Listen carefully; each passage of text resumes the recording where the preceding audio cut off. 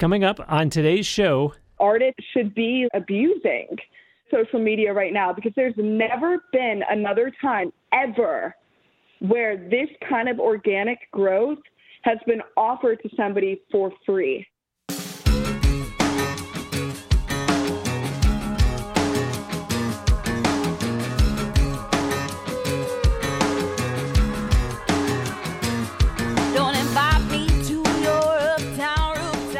Welcome to another new episode of Now Hear This Entertainment, featuring interviews with guests who are having success in entertainment, primarily music. I am Bruce Wozniak, talking to guests who are singers, songwriters, musicians, recording artists, and more from the worldwide music community. Get in touch with me by writing to podcast@nhte.net, or instead of email, you can DM me through the @NowHearThisEntertainment Instagram account.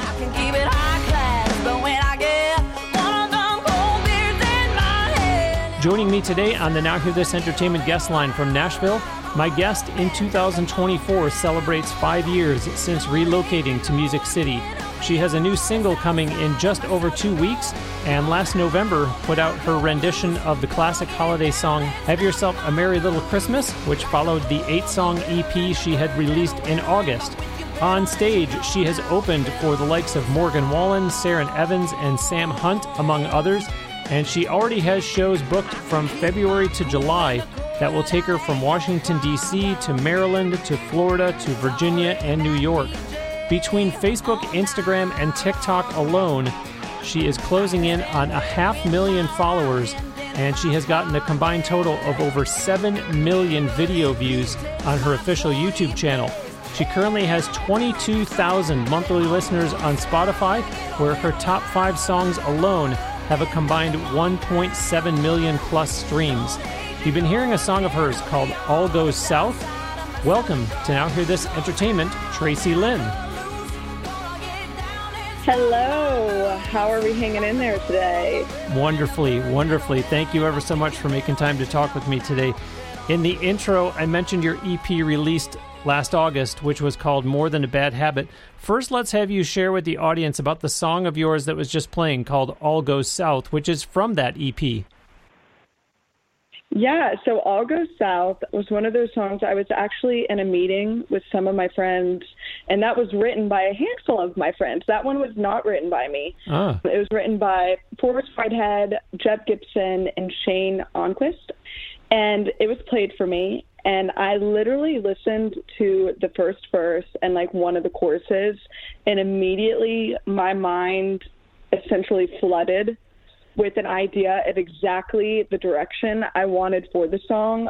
So basically how that works, just as like an insight, you'll go into these meetings occasionally called like pitch meetings, and you'll go in and some of the publishers in town will like, after, doing their homework and gaining a better understanding of your artistry and who you are and what you stand for, you'll go into these meetings and they'll play you songs by some of their writers that they feel would fit you and your artistry and your image. And so I was in the meeting, they played me this song, which was a demo, and it just captivated me. Like I said, like shortly into listening to the song, I had a vision for it. And so I took it back to my producer at the time, and we kind of just sat down and picked and pulled it apart and put all the pieces together. And I was like, I want a country rock banger, like unapologetic, in your face, just kind of song. And I feel like we did exactly that with All Goes South, especially because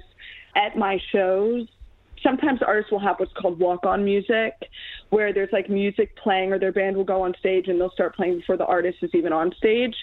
And we created this awesome intro for the song. And so that starts playing before I go on stage. And then I go on stage and it like smoothly goes into All Goes South. It's honestly one of my favorite songs to perform live.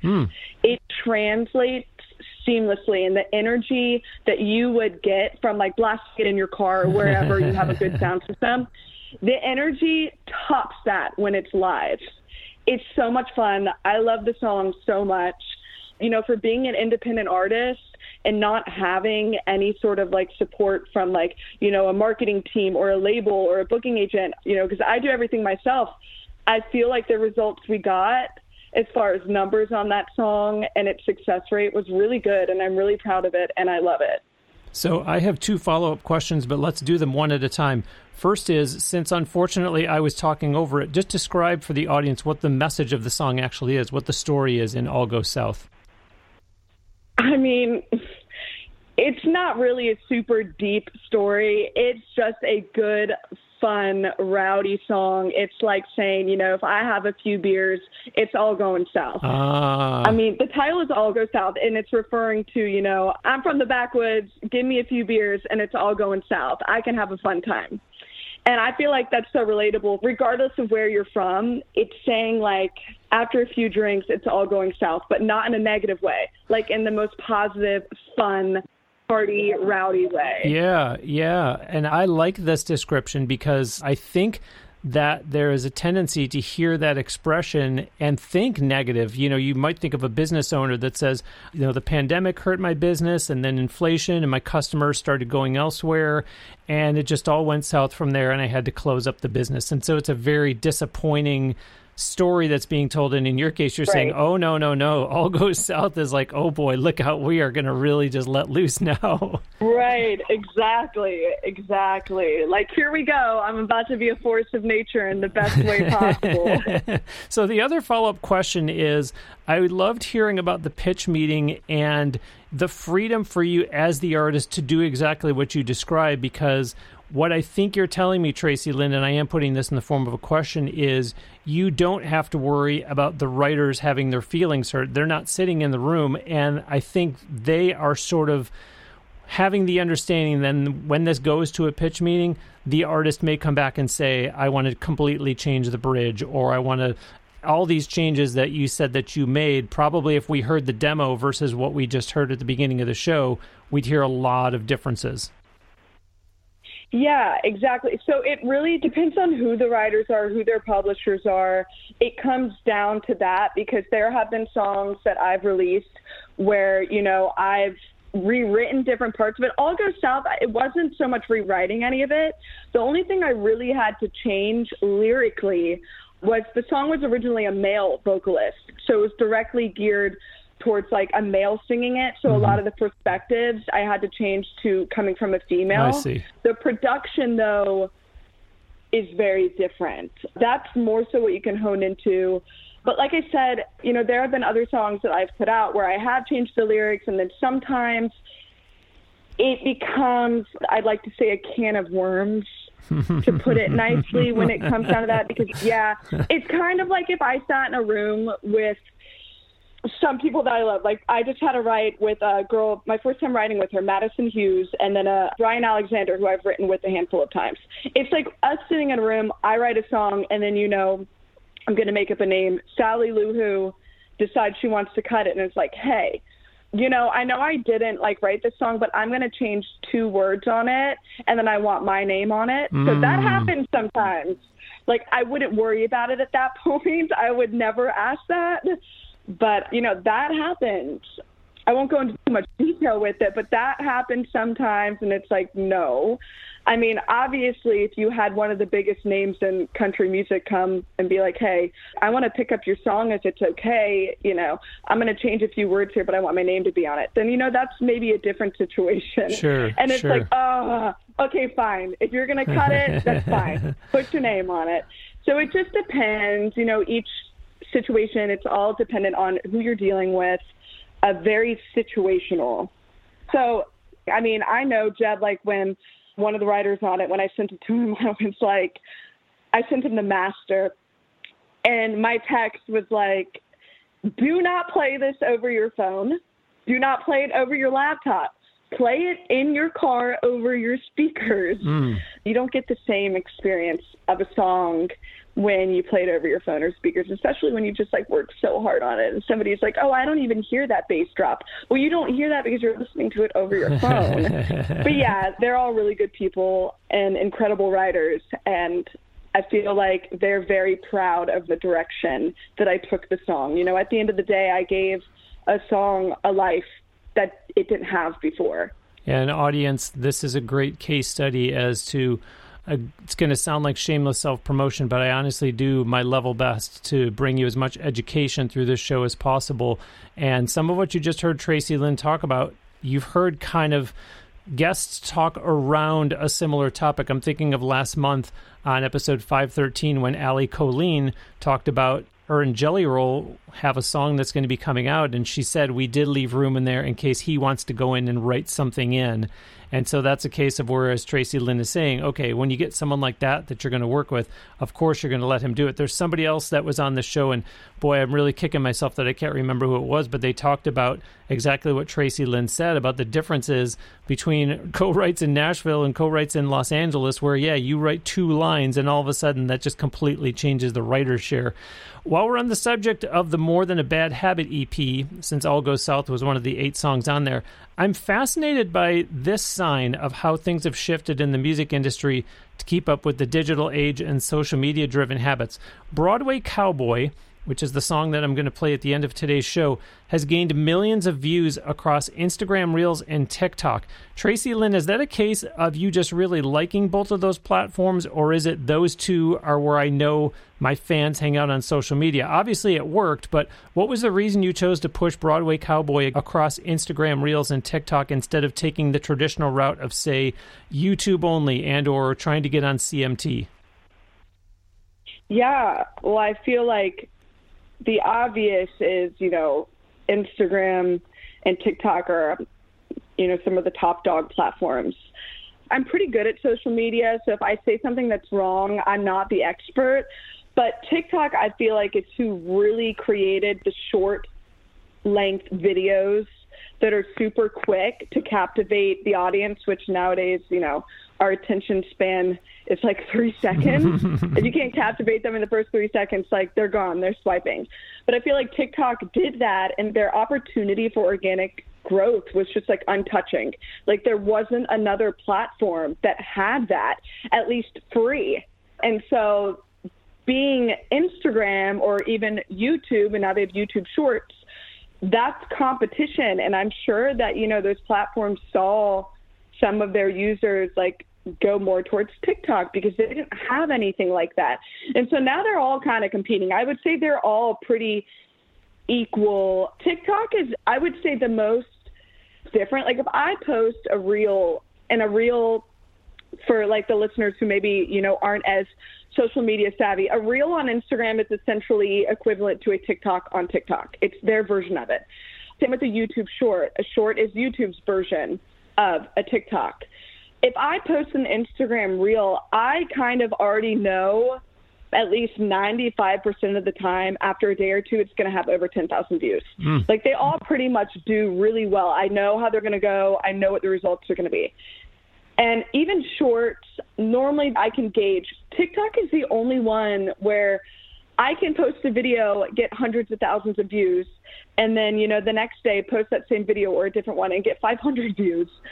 And then you'll have people that are like, oh, how do you have that many followers, but you only get this many views? And I'm like, I don't know. That's the $1 million question. I ask myself that too. Like, I literally don't know. It's an algorithmic monster. It's a beast, and it's changing all the time. So I don't know. All I do know is that persistence is the absolute key, just to keep posting, because every time you post, whether it's getting 20 views or it's getting 2 million, it's putting a chance into the universe that it will go viral. And I'm sure you hear artists talk about this all the time. Really, the music industry, and this is just my opinion, is very, very much at a place of go viral or go home. Like in the sense of if you want that record deal, go viral. And from like a business standpoint, it kind of makes sense because it's like, you make a TikTok video saying, bark, bark, meow, meow, and it gets millions beyond millions of views, and all of a sudden your account is being flooded with these people that love this song, then from a business perspective, that's a great investment at the time. Yeah. Well, and, TikTok has become such a music discovery platform that it's exactly what you're saying, that all of a sudden Tracielynn puts up a TikTok that somebody likes that sound, right? I'm holding up air quotes, that sound, which is a clip of her song. Right. And people say, oh my gosh, I got to use this on my video. And everybody jumps on that trend. And all of a sudden, Tracielynn's song is spreading thanks to TikTok, which again, kind of flies in the face of the conventional. I saw her video on CMT, or I watched her music video on YouTube. And now it's the song that's taking off, and it's not so much about, do you have a proper music video for it?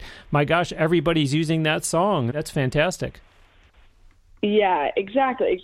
So that's kind of like why I'm posting all the time. And I know some people are like, so you're going to post about another song? And I'm like, yeah, but I mean, who knows if I post a video tomorrow, that could be the one that goes viral. And then, that's what breaks me. That's right. You just never know. That's why just being persistent with it is what I think, even outside of social media, like staying persistent with what you're doing. It's not if, it's just when. It's got to give at some point. You're preaching to the choir. I love it. I love everything you're saying.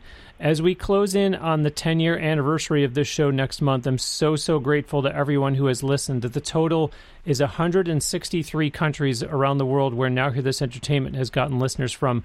Just the other day, I was looking at some recent listenership, which was coming from obviously the U.S., but places like Egypt, Germany, the Marshall Islands, Vietnam.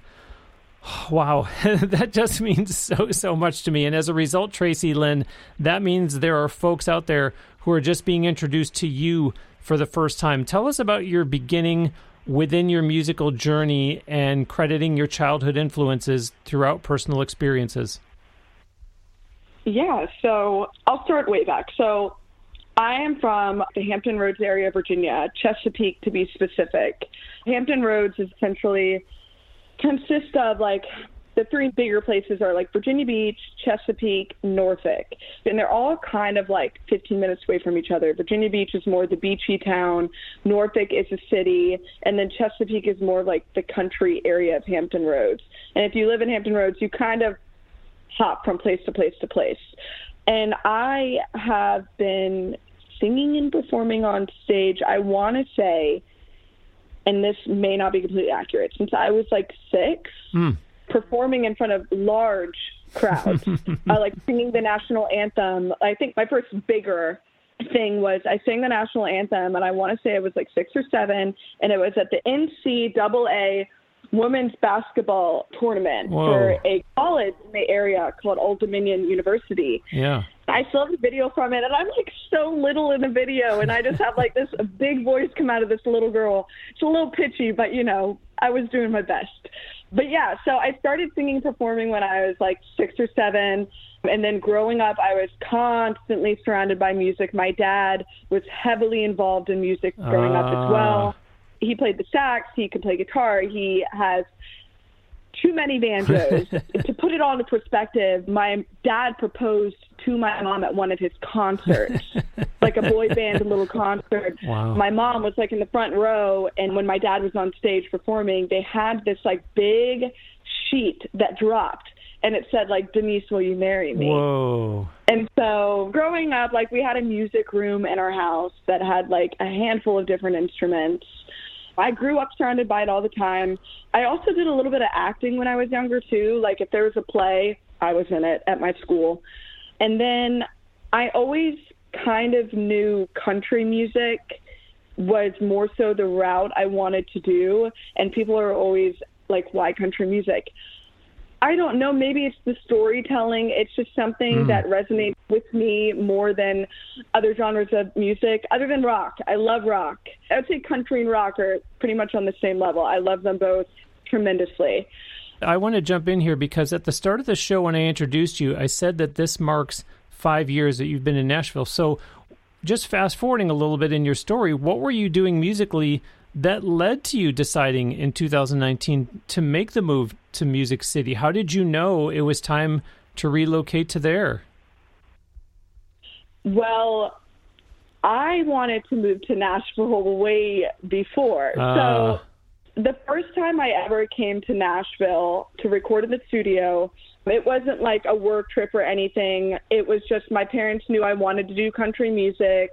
I was about 11 years old, And they were like, you know what, let's just take her to Nashville for a weekend. You know, little girl, big dream. Let's let her live it out for the weekend. We'll show her. Obviously, I didn't do Broadway, but they got me into the studio, you know, just to hear what it would sound like. And, you know, I'm 11 years old. I'm in a recording studio in Nashville. Long story short, the producer at the time, his name's Luke Wooten. He also is one of the producers I work with as well. He has won Grammys. He's phenomenal. He's like my sidekick. Love working with him. Great guy. He kicked my parents out of the studio room after we were doing the demo. And he was like, I just want to ask you a question. He's like, is this something you really want to do? And I was like, yes. I was like, this is what I want to do. Like, I don't even want to go to college. I just want to graduate high school and I want to move here. And he's the one who actually was like, no, you definitely need to go to college because you're, you know, fortunate enough to where my parents helped me go to college. And I'm so thankful for that. But he was like, you have that opportunity and that you're fortunate enough to be able to go to college and then move here because there's no guarantee at all with, you know, the music industry. Yeah. And so I pretty much did exactly that. Okay, but when you did finally make that move, did you know anyone there at all, or did you, quote unquote, just go cold? Because in hindsight, I'm wondering, now that we've heard what we've heard, do you wish you'd moved there sooner, or is it a case of, no, I wouldn't have been ready? I don't know. I feel like everything happened for a reason at a time. I can sit here and go down the black hole of what if I would have moved here earlier? Yeah. What would that have looked like? But at the end of the day, that's not what happened. So I try to just like not think about that. And on top of that, you know, when I was in college, I met who's my husband now. Like literally when we first started dating, I kid you not, I sat him down and I was like, look, I really like you and I want to be with you. I just want to let you know that I'm going to move to Nashville. So if you're okay with that, then like, awesome, let's do this. But if not, like, I'm not interested in doing long distance. I'm going to Nashville. And like, some may be like, wow, that's so selfish. But, you know, I felt like I had to be almost because I was putting my career first. And at the time we were just dating. It wasn't like we were engaged or anything or married. And so I just kind of laid it out flat. And he was like, okay, I want to go with you. Wow. Okay, wait, take 5 steps back. That is not his initial reaction. His initial reaction was you need to have an opportunity because he owned a business in the area where we're living. And he was like, for me to sell the business, there's got to be some form of an opportunity. And I was like, well, I'm just letting you know that's not really how Nashville works. You have to move there to get the opportunity. But I did get an opportunity. Luke, who I worked with when I was 11, we got back in contact and he wanted to work with me full time. Wow. So it's like, I got an opportunity, pack your bag, and then we got engaged. So I was like, let's get married first, because we're going to get married in Virginia, where I was from. I was like, I don't want to move to Nashville just to get married in Virginia. Yeah. That's just so much traveling. I was like, let's get married, and as soon as the wedding's done, we're going to move. And that's what we did. Wow. And he loves it. He like is obsessed with Nashville too. So that was super important to me. I was like, oh my gosh, I can't imagine moving here and like he's miserable or something. But no, he loves it too. And he's my rock. He's my tour manager, my merch manager, and my bus driver. And here's the thing. In looking at Apple Music, they show your first release as being a single that came out February 28th, 2020, called Fat, Drunk, and Pregnant. That means you're about to hit just 5 years since then, and yet you've gained over 10 million streams across your catalog on all platforms over that span of time, which is insane. From the category of results not typical, you realize that there are people who move to Nashville and never get 10 million streams in 10 or 15 or 20 years, right? You've already accomplished that in less than 5. So I want to say congratulations, but also how have you had so much success in such a quote-unquote short amount of time? I don't know. Some people I work with would say I'm a pit bull. You know, just staying focused. I moved here to do the dang thing, you know, keeping my head in the game, having my eye on the prize, and knowing what I'm going for and knowing who I am and the kind of music I want to make, I think is really important too. But yeah, I don't know, keeping your eyes on the prize, and it goes back to what I was saying earlier with social media, just staying persistent in it. It's really, really easy to throw your hands up in the air and say, I'm done. That could be another rabbit hole we could go down of like the negative sides of things and the mental stuff that independent artists go through and, signed artists. It's really, really hard. But what keeps you going is staying persistent and keeping your eye on the prize. I mentioned in the intro that you've opened for some really notable names, among others, Morgan Wallen and Sam Hunt, and you have self-booked these big opportunities, which is not easy for an indie artist, to put it mildly. What were you able to, quote-unquote, sell the decision makers on that got you all those yeses to get such notable bookings? Yeah, so a lot of those bookings came from performing at smaller hole-in-the-wall bars. Like Riley Green was one of my more recent bigger shows that I did. I opened for him in front of, I think it was 12,000, but I'm pretty sure they were over capacity. And I got that opportunity because I went to University of South Carolina and I would do shows in Columbia, South Carolina. That's where University of South Carolina is. And one of the bars I would do there is called TLC. And it's like my old stomping grounds where I used to go when I was in college. It's like an indoor-outdoor bar. They have an outdoor stage. Just a really fun place. I would do shows there, and one of the guys who worked there at the time loved me, and I had a good following. Through doing that and performing there, I got the opportunity to open for Riley Green at the Cola Jam that they had in Columbia, just from performing in like smaller places. Wow.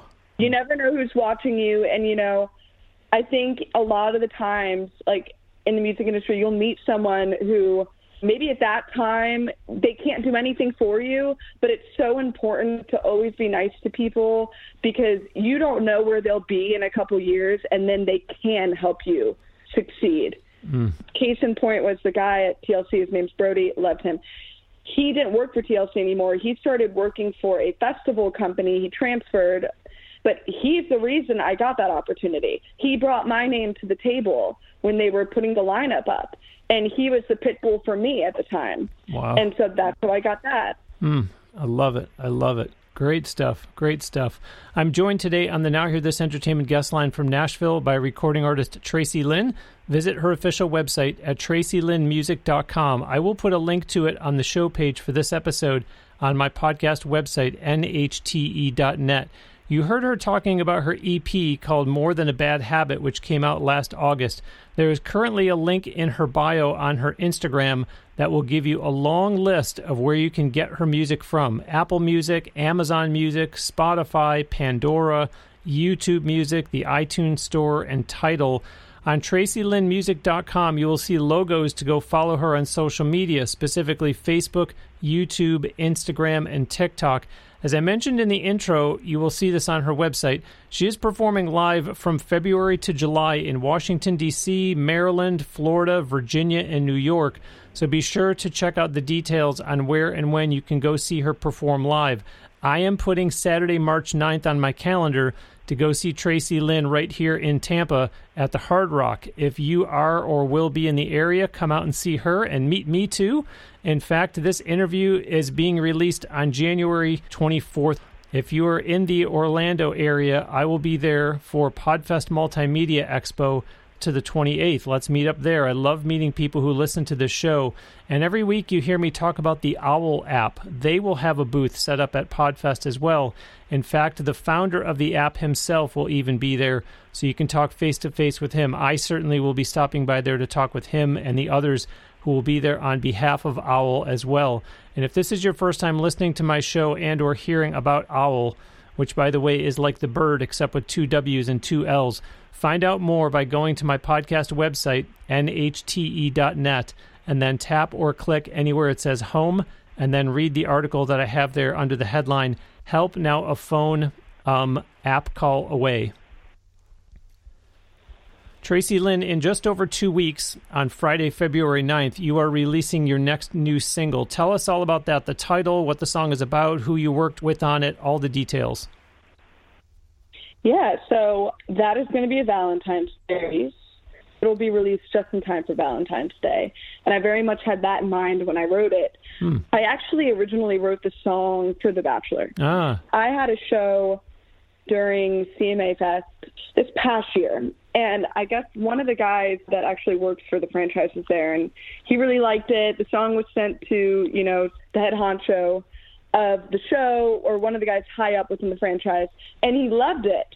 And then I haven't really heard much since, but that's okay. My fingers are still crossed. It'll get used in some capacity on the show. But I wrote it for that show. And I originally honed in on the production to be, if some of the listeners watch the show The Bachelor, then there's always that one scene where there's like a slow dancing scene where there's typically a country artist singing, and it's just this magical moment. And so I wrote it with that in mind, with only that in mind, like everything down to every inch and cranny of the production, every word, everything was specifically for that moment in the show. And like I said, I haven't heard anything back, but my fingers are crossed. And I didn't really want to sit around and sit on it. Actually, my bass player is who called me and was like, can you please release that song? And I was like, okay. And this literally happened like 3 weeks ago. She was like, it would be perfect to release it on Valentine's Day. And I was like, yeah, I agree with you. I was like, and I don't have a Valentine's Day release, and I've never done that before. I was like, but I'm going to have to call the producer I worked with on it, Grady, and revamp the production, because the production was very much, I don't know if commercialized is the right way to put it, but it was very much geared only for The Bachelor. I needed to kind of revamp it in a way that felt more Tracielynn and like organic to me. Interesting. If I was going to put it out as a single. And so we did that, and it's incredible, and I love it, and I'm so excited for it to release. Like you said, February 9th. I wrote it by myself. I literally got the call from my publicist at the time, and she was like, we're going to try to get you on The Bachelor, but you don't have a song in your catalog that would make sense right now. And I was like, don't worry about it. I was like, give me 2 weeks. I wrote the song, had it produced in like 2 weeks, and I said, here you go. And she sent it off to the guy high up within, I guess, the franchise, and I saw his text message back, his message. He absolutely loved it. So, we're just poking the bull until we could see if it gets used really in any capacity. I'd be thankful and appreciative for. Or I also thought, I was like, I feel like it would be good for like a Hallmark movie too. But I will leave the rest up to y'all's imagination until you can hear it, and then you can let me know what you think about it. But I love it. It's definitely a love song. Yeah, the title is First I'm Gonna Kiss You, and you did a great job, Tracielynn, of kind of describing that process of, well, I really wrote it just for The Bachelor. I was thinking of the analogy that there was some Disney dust sprinkled all over it, and then you say, okay, well, pull back that Disney dust because now it has to just be a Tracielynn single release, and there's going to be the version that has the Disney dust sprinkled on it if The Bachelor does want to use it. In my back pocket. Yeah. Literally, I have The Bachelor version in my back pocket, or, whoever decides to use that version, it's there. Exactly. But yeah, that's a great way to describe it, the Disney dust. Like, that's perfect. Unfortunately, I was talking over it, and it did not get played in its entirety, but at the beginning of today's show, the audience got to hear one of your songs. You are said to have a unique sound. Describe in your own words the vibe of your original music, and also who maybe there are some comparisons to. Yeah, so I wouldn't say I'm a singer. I always joke around I'm like more of a sanger. Like more of a powerhouse kind of country rock, high energy, edgy. But of course, in the mix of all of that, I have slower songs like the one I'm going to be releasing on February 9th. I would say my biggest musical influence, who I'm really trying to like hone into moving forward, is Chris Stapleton.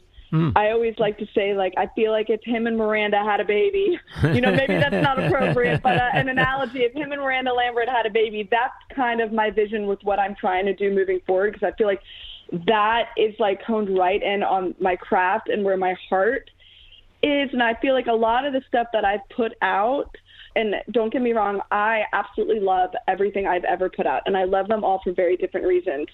But some songs, and I won't say which ones, I put out because, it was mainstream sounding, or this is what I think the people want to hear, and maybe someone on my team is telling me, this is great, you need to put it out, this is what's going to get on the highway, whatever it may be. And I'm trying to, get away from that. You don't want to get too far away from it, because at the end of the day, you got to play your cards. But I want to hone in more into, what I want to put out and what I believe in, because I found Broadway Cowboy is a perfect example. Every inch and cranny of that I did, and I love it, and that translates when I'm on stage. When it's all of it is exactly what you wanted, and you weren't so much gearing it towards what you thought you're supposed to put out or what you're being told it should sound like. There's just something to be said about that, and I'm really trying to hone into that as much as I can moving forward with all my releases. And not that I haven't done that in the past, but I'm just taking it to the next level of doing that. Sure. Now, you mentioned your bass player. I've been mentioning all the live shows you have from February to July, and I'm sure, by the way, audience, that more will be added along the way. But Tracielynn, tell us, what will people see when they go to one of your live shows in terms of how many musicians are on stage with you? For example, you played at Nashville's Taco and Margarita Festival at Nissan Stadium, where the Tennessee Titans play, and I mentioned that I want to see you at the Hard Rock when you come here to Tampa in March. Those sound like full band shows to me. What does the band look like behind you? Oh, yeah. All of my shows, to each their own, but if I can have a full band, I'm going to have a full band. We're 4 pieces all together, so it's me, bass, guitar, and drums. And then my husband, one song that I put out with a good friend of mine, Cody Purvis, it's called 1+1. It's a duet. Hunter actually comes up and sings that with me, and the crowd loves it, and I love it because a light is shined on him, and it's incredible. It's just a moment, and it's a great contrast piece for the set, because my set, it's pretty high energy. Yeah, I would like to say it's not a show, it's an experience. I'm bopping all over the stage, making eye contact, uncomfortable eye contact with as many people as I can. So I'd like to think it takes the person in the crowd, it takes them for a ride. When they leave there, I want them to be tired, Wow. But yeah, it's good. It's a good time. It definitely depends on the show too. If it's more of a smaller room, more intimate setting, then I would focus more on the ballads, maybe stripped back acoustic. It just depends on the show and the venue. I see. I'm just Saturday, March 9th. Uncomfortable eye contact, sit near back. Oh, okay, God. Sorry. Now you're going to be in the audience. You'll be there. It's going to be there's that uncomfortable eye contact. We talked earlier about Instagram Reels and TikTok, but I did mention back in the intro that, wow, you have gotten over 7.1 million combined video views on your official YouTube channel. Granted, you do have well over 8,300 subscribers on your channel, but I found it interesting that it also says on there that you have 583 videos on your channel. For all the people who complain that they don't get very much activity on their YouTube channel, I would point to you as a case study and say, well, are you making it a priority to continually add content on there? Tracielynn, am I onto something here? Yeah, you are. So like I was saying earlier, I'm not a social media expert, but I do believe that whether it's YouTube, TikTok, or I'm almost positive in the case of Instagram, the more you use their platform, it's almost like they're rewarding you. They literally will push your videos more, or at least that's kind of my experience. If I go through a pretty dead period of not posting as much as I should because I'm just busy, I will notice that the engagement is not quite as high as when I was actively posting every single day, multiple times a day. And also, you don't know which video is going to go viral.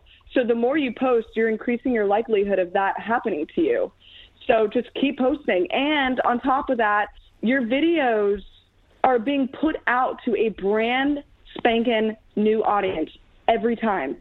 Sure, they're going to your followers, but they're also going to new eyes every time. So if you have a video that does really well or it goes viral, 6 months later, not even that long, repost it. Why would you not repost it? It's going to new eyes. It's not like back in the day when Instagram, only your followers really saw your stuff. Or like on Facebook, you post something on your Facebook, only the people who are following you are going to see that. Social media is not like that. Like, it's getting in front of new viewers every time. And that's how you grow. You don't grow from putting your stuff out to the same audience every time. You grow from new faces, new eyes, new ears. Yeah, I love that perspective. And that's why going on 10 years next month of this show, I never pretend to think that everybody has heard the show before. And that's why I ask guest questions like Tracielynn obviously will have her own big following that's going to come to this interview because they want to listen to or read every interview that she does. But there's going to be people who are just discovering my show for the first time because they're her fans. And every episode, if I just assumed that I was talking to the same people every time, well, as Tracielynn just said, there's not going to be any growth. So I love that point, Tracielynn, that for an artist to think that, well, my fans, my followers, they've seen this before. Well, sure, maybe you would hope, you would assume, but for all the new people that thank you, algorithm, in this case, it is being pushed out to, they are all of a sudden just discovering you for the first time. And then, of course, you hope that they tell two friends and they tell two friends, etc.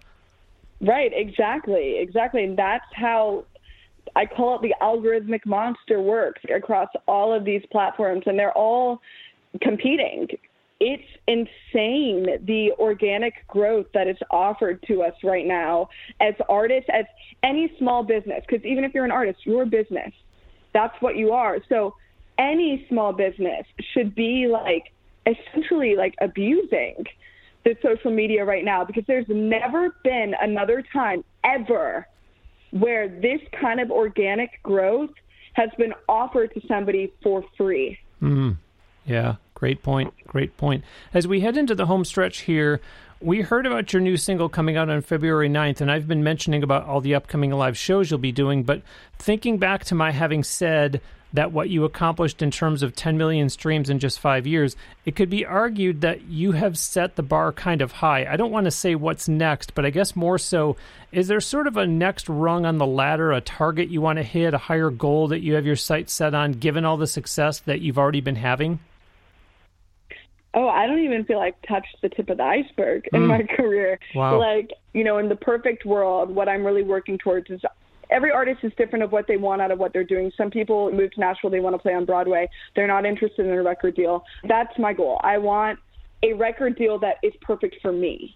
Not just any record deal, but, one that makes sense for me. Like, what I'm really actively working towards is obviously that. But if you get a record deal, for those that maybe don't understand how it kind of works, because this industry is very confusing. But if you get a record deal, then you essentially automatically are going to get a booking agent. You're going to get, a publicist. You're going to get a manager. You're going to get all the assets you need in order to be successful. However, you can get all these different moving assets and not have a record deal. So the record deal is essentially the umbrella, and then everything will fall from underneath it. But a lot of artists, they'll only have a publishing deal. They won't have the other moving pieces you need, and they'll be doing that. I would say my next step is I really want a booking agent, one that, I'm not just going to sign with and get shelved, because that's something that happens too. I want somebody who truly believes in me, knows what I'm capable of, and knows my vision, because logistically, booking is a full-time job. It's so much work. It takes up so much of my time. And I just feel like so much of that time I could be using for other things. But, that's just the nature of what I'm doing right now and where I am in my career. And I'm learning so much from wearing essentially all the hats. And it's great because I'm creating this awesome foundation as an artist. But I am ready to have some of that weight taken off my plate. I've been doing it for a long time. I'm ready to put my focus into other things. And it would be great to have a booking agent. I would say that's my big goal right now. Obviously the record deal, that would be the biggest goal, but I just really want a booking agent, someone who, could put me on that tour with a bigger name. It's pretty much impossible to get on a tour with a signed artist if you don't either A, you don't have the same record label as them, or B, you don't have the same booking agent. Or a booking agent for that matter. Because a lot of the booking agents, whether it's UTA or WME, CA, whatever it may be, they like to have all their same artists. So if they have their artist Joe Schmo going on tour and he needs an opener and then a baby opener. Normally, they're only going to have people underneath their agency go on tour with him, which makes sense from a business standpoint because, of course, you want your artist out there, not somebody else. But for independent artists like me, it makes it very, very challenging to get those opportunities, to go on tour with the big names. So until you get a booking agency, your schedule's a little more spotty, I guess. There's not this, you're going out on tour with Chris Stapleton, here are all the dates, here you go.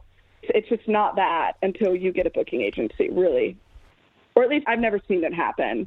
In fact, audience, what Tracielynn is talking about, if you go back beginning of November, episode 507 of this show, Michael Rubin, the band King Falcon, he talked about how they are on a record label, and so it's exactly what Tracielynn just described.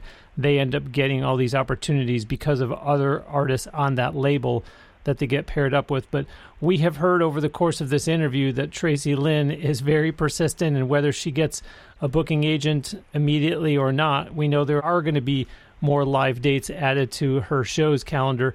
We're going to close today with another one of Tracielynn's original songs, one called Broadway Cowboy, which you heard her talk about the Instagram, Reel, and TikTok success of.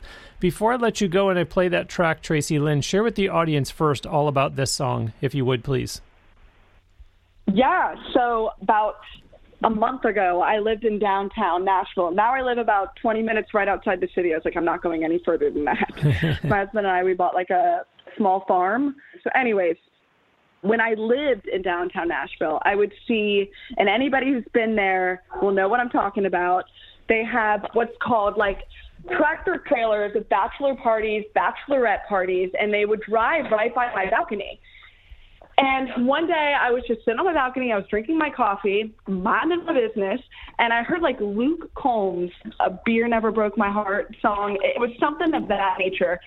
And I heard like, call it 10 guys just singing at the top of their lungs. And they definitely had a few drinks in their system. And like, mind you, it's maybe 9 a.m. because I'm drinking my coffee, right? So I leaned over on my balcony and I was right. It was like a bachelor party. They were on a tractor trailer and they all had like these fresh, pristine hats, like new boots. And all I could think about is in Nashville, we have a boot store right on Broadway. And it's like the buy two, get one free. And I was like, they definitely just bought those. And hey, it's not a crime. Like, I've been there. I've done that too.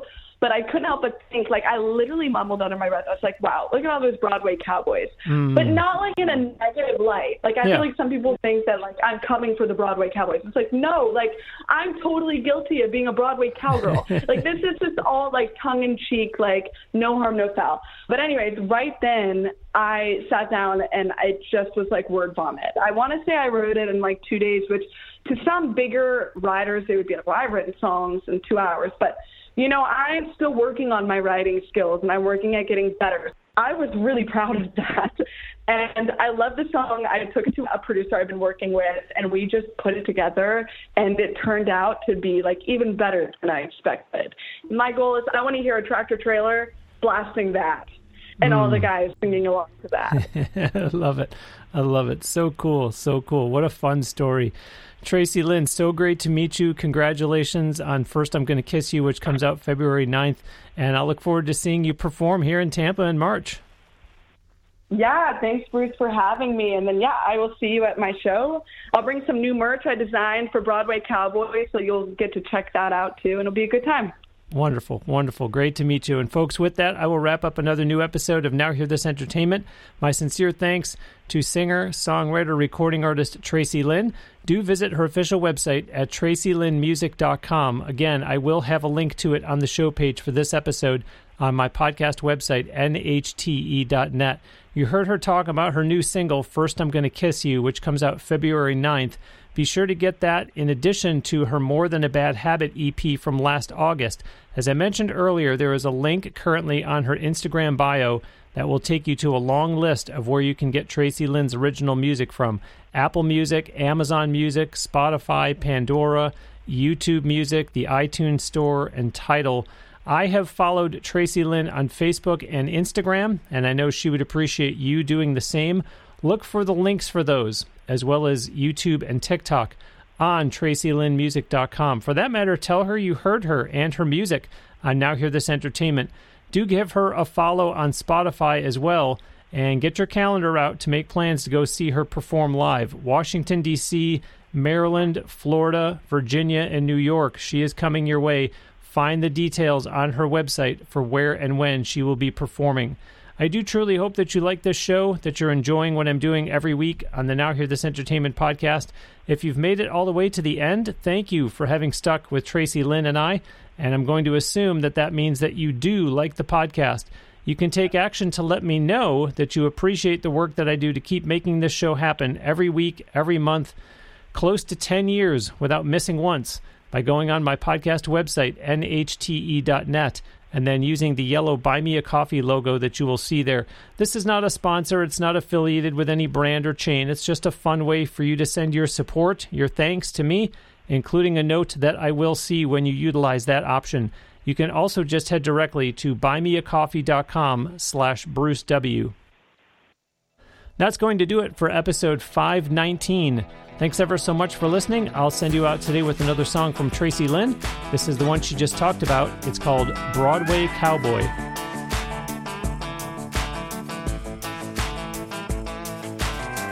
You buy cigarettes that you don't smoke.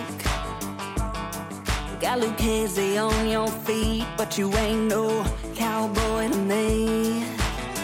You got a souped up 4x4, just riding it down the street, but we both know that's daddy's money. You're just one of them boys down on Broadway, wearing them boots that ain't ever seen dirt, pretending to shoot dark whiskey, even though Bud Light makes you tipsy, stealing the young girls' hearts like Toby Keith, singing Gene and Roy, acting like you're something, but you're just a Broadway cowboy. You're out on the town just hanging out with your boys on a Saturday night, on a rooftop bar underneath the stars, just hanging by the neon lights, talking to some blonde sitting